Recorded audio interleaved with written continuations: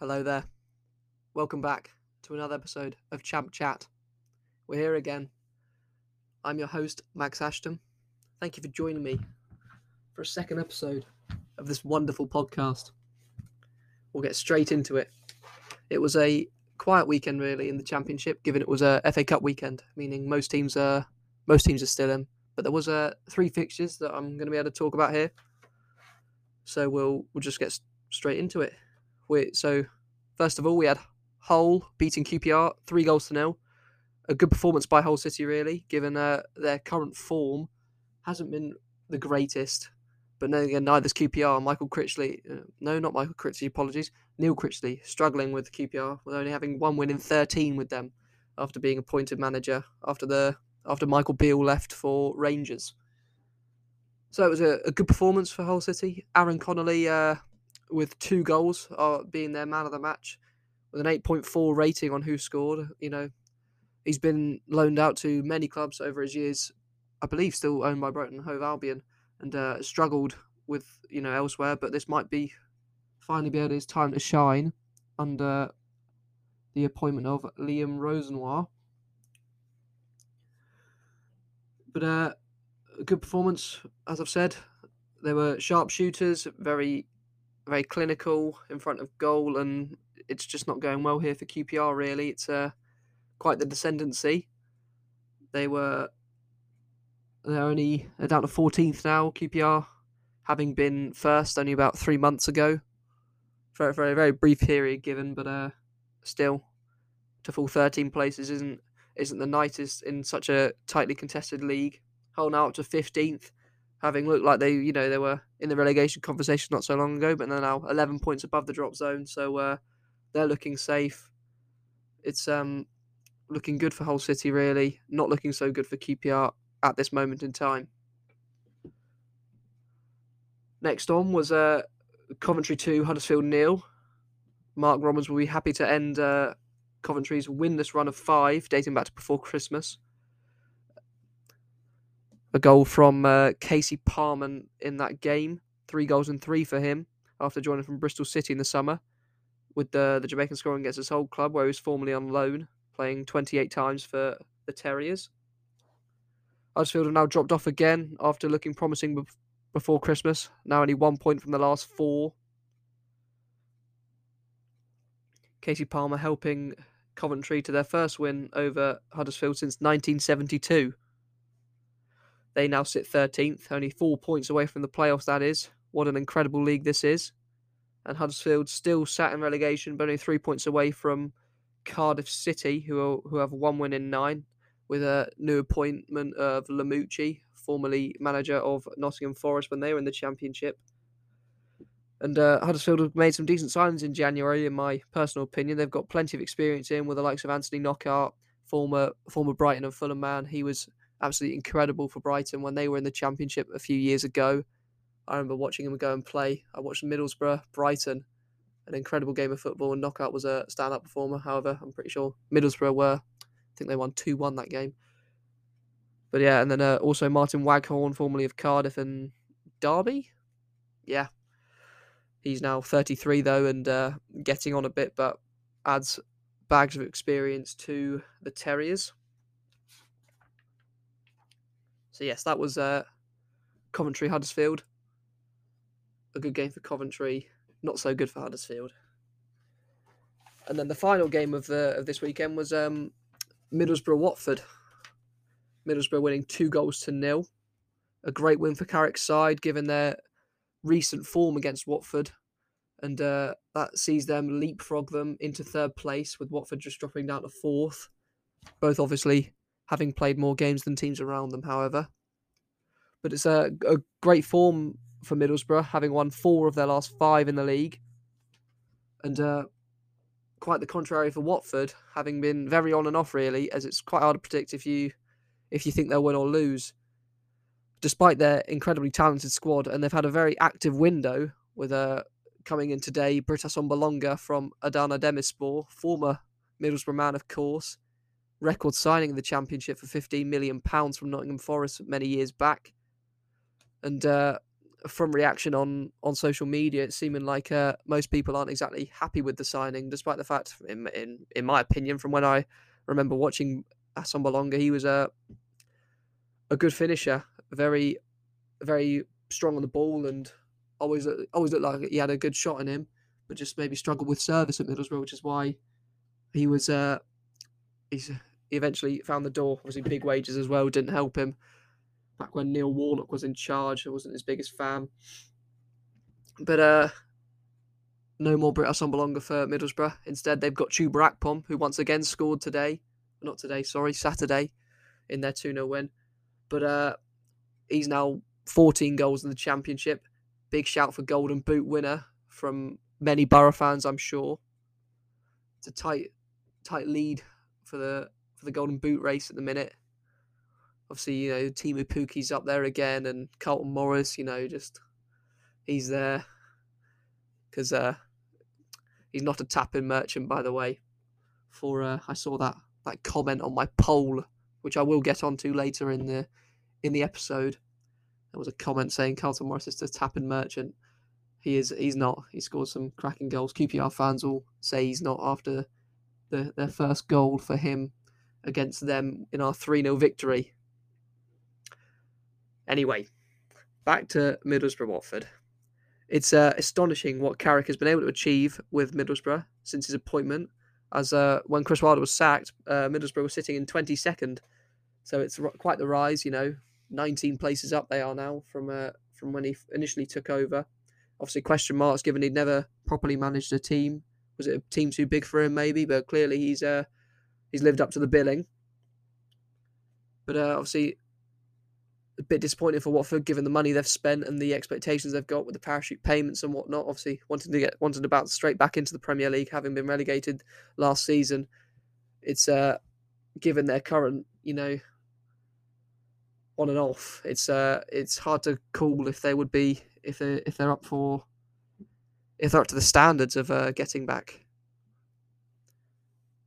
But there's currently, just for some fun facts for you, 7 points between 3rd and 14th.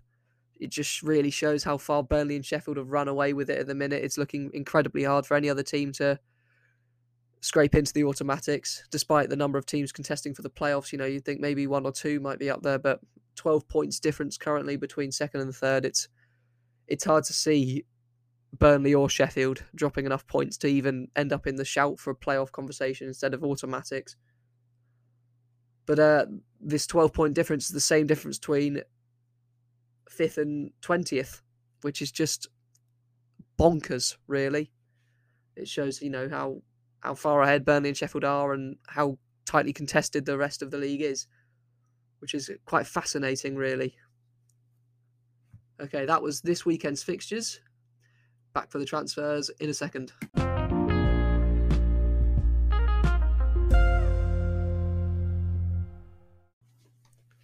So then, time for the transfers. With deadline day fast approaching, obviously 11 o'clock on Tuesday the 31st, many teams are now getting in, trying to get deals over the line before the window is slammed shut. We'll go over a few of the big ones from the past week or so, a couple of rumours, and just obviously feel free to attach anything you'd like to tell me, and I might go over it in the next podcast, if you're lucky. So, obviously, mentioned last week, Antoine Semenyo, rumoured to be linked with West Brom, has now moved to Bournemouth for £10.5 million. Is he a Premier League talent? I mean, I can't say I know enough about him to see if Bournemouth are getting a good deal there or not, but quite clearly, the scouts of Bournemouth have seen something in him, and they feel it's necessary to bring him in for that sort of money. Obviously, Chris Foley now owning them, so they've got money to spend this window. But Bristol City now with a big hole in their attack, and they might be looking to fill it with Luton Town striker Harry Cornicker, as being reported recently. Obviously, as a personal Luton Town fan, I really hope he doesn't go. He's been with us since League Two. He offers something different for our attack. He's filled with energy. Obviously, his finishing is a bit lackluster. Could be up to a higher standard, but definitely a great personality and always been really good for Luton, in my opinion. I've always been one of my favourites, really.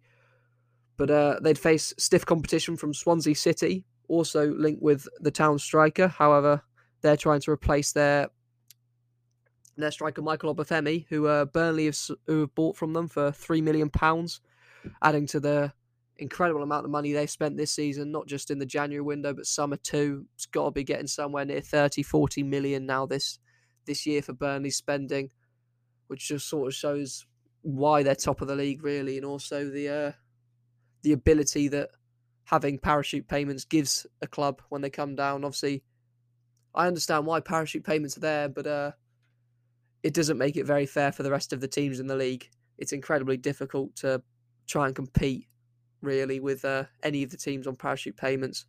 But they can't not have parachute payments, otherwise they'd all go bankrupt when they come down because they wouldn't be able to afford the players' wages. So it's a tough one, really. It's a tough one. But despite that, Burnley have recruited well, really, under Company. Obviously, bringing in many people he knows well, from his links with Manchester City, like with the likes of Taylor Harwood-Bellis, who's been a great centre-back for them this year, alongside many signings from the Belgian league, including Jordan Sarori up front, just to name one. But this window, they've bought in, obviously, Obafemi now from Swansea for £3 million, another striker to add to their ranks. Lyle Foster for a reported £8 million, who I also believe is another striker, just because they've got £8 million to splash. And Swedish midfielder Ekdal, £4 million. So they're just, Burnley adding to an already incredible squad with the money they've been given. And they look incredibly tough to stop. I mean, can you really make any call for anyone else to win the league there yet? I mean, Sheffield United are up there, but being completely real, do you think they've got any chance? I mean, in my opinion, not really. I think it's Burnley's all the way through now. But it's clear to see that Company has learnt from his time under Pep Guardiola in winning with a big budget. Anywho, Luton Town wingback James Bree wanted to rejoin Nathan Jones on the south coast in Southampton for £750,000 recently. That was on last Thursday. A difficult one for Luton Town. Obviously, one of our best players this season, in my opinion. Always overhated by our fan base, I thought. Deliveries at times weren't exactly the greatest, but I thought it was always incredibly harsh on how much he was disrespected by the Luton fan base, and it's unfortunate to see him go for such a small fee. Really, only £750,000. I think his contract was running out in the summer, but it's sad to see him go for such a small amount. Given I think he was worth £4 or £5 million really, but obviously Nathan Jones knows the contract lengths of his former players and is able to capitalise on that. However, Luton Town are not completely stranded in the right wing-back position now, getting in Cody Drameh from Leeds on loan, who was formerly loaned to Cardiff last season, making 22 appearances, winning their Young Player of the Year last season. So it doesn't look like a bad replacement, but is he James Bree? Well, we'll have to wait and find out. He's yet to play a game yet, but funny enough, playing against Cardiff on deadline day. Hopefully, we'll see him perform well and show that we don't need James Bree. In other news, Joe Gelhardt has also been loaned away from Leeds, joining Sunderland after tight competition from Wigan and Middlesbrough, and Blackburn as well, I believe. But it was one that many Championship teams had tabs on, and Sunderland came out the victors, which is in perfect timing, really, given the ACL injury sustained to Ross Stewart in their game against Fulham in the FA Cup, their 1-1 draw. So they were in dire need of a striker, especially with Ellis Sims being recalled by Everton when Frank Lampard was still in charge. Obviously, Tony Mowbray coming out and saying that he really wants Ellis Sims back, which is understandable. He performed well for the Black Cats while he was there before he was recalled. And West Brom are looking to loan former Huddersfield man Lewis O'Brien, which in my opinion would be an absolutely excellent signing for them, given his incredible form for Huddersfield last season when they made it to the playoff final. He was a pivotal role in their midfield in getting there. Obviously, Carlos Corberán, a big fan of him. Clearly now at West Brom wanting him to join back, which was also interesting because former teammate Harry Toffolo, who also went to Nottingham Forest from Huddersfield in the summer in a joint deal, he was loaned out to VSC Anderlecht after interest from Hull City, which I thought would have been an incredibly interesting move for him. But quite clearly, he's favoured the Belgian side over the Tigers. Daniel Barlaser leaving. Have I pronounced that right? Barlasser. He leaves Rotherham for Middlesbrough in a transfer worth £1.5 million. He's a brilliant holding midfielder for Rotherham. He was key for them in their promotion to the Championship last season. And I think they've got a great player on their hands, Middlesbrough, once again. Another player that many Championship clubs were keeping an eye on, hoping to get his signature on the paper. But it is Middlesbrough who come out victors. And finally, for transfers, just obviously deadline day tomorrow. We'll see what happens tomorrow. We'll see what deals finalise and get over the line. Just one more Luton one. There's a player called Josh Key for Exeter, who we're looking at, a right-sided defender. I'm going to assume as backup, but he's young. Looks like an all-right signing, but is it what we need? I'm not sure. Like I said, this is quite clearly, I'm a Luton fan. It's what I know most about. I don't know. Ooh. Ignore that voice crack. Anywho, finally, Anthony Gordon. This isn't Championship related, but Anthony Gordon to Newcastle for £45 million. It just absolutely baffles me. I can't quite see what Newcastle see in him. I understand they've got plenty of cash to splash, but really? I mean, he was linked with Chelsea in the summer for £60 million, so that would have been astounding if that had gone through. But Newcastle getting his signature, £45 million after he was trying to force a move away by not attending training and whatnot, which I thought was a bit disrespectful given everything the club have done for him. But yes, an incredible transfer, really. I'd love to hear your opinions on it. I'm going to assume they'd be similar to mine. Any Newcastle fans out there who may differ? Given, in my opinion, he's just I don't really see what it is. I mean, he's not got the best goal contribution record for Everton. Anywho, that's that. That is the Premier League. We are the Championship. We're chatting about the Championship. And finally, the poll I released last week. Next.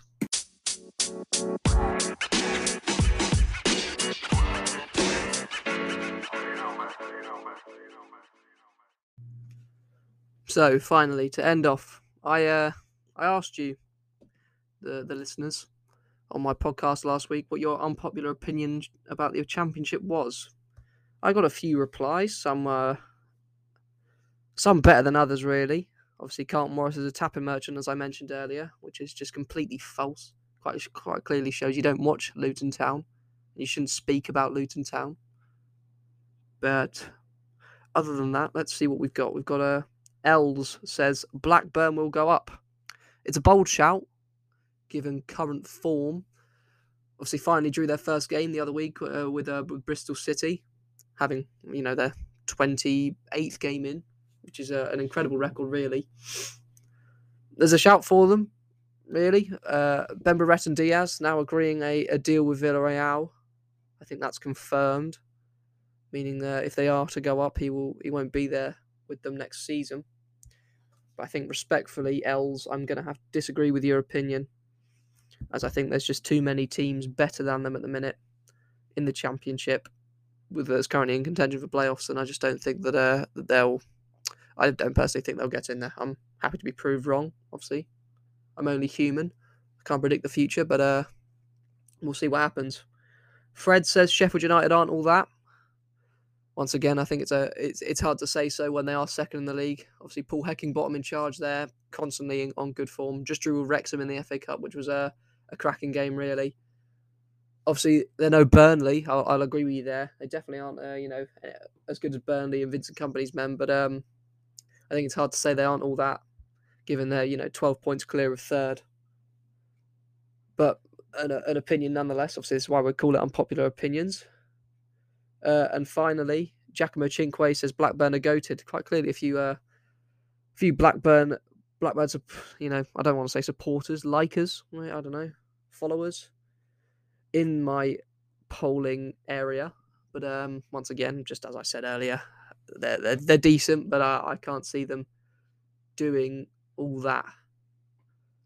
So that about concludes this week's podcast. I hope you've enjoyed. I will put a poll on this one as well. This one's going to be asking about your possible views on the, obviously as tightly contended as it is, the playoff spots, the 4 you think you'll get in, who will get in, and the eventual winner who you think will get promoted to Premier League. I'd love to hear it. Love to talk about it next week. But yes, it's been a pleasure. I hope you've enjoyed, and I'll catch you in the next one. Bye-bye.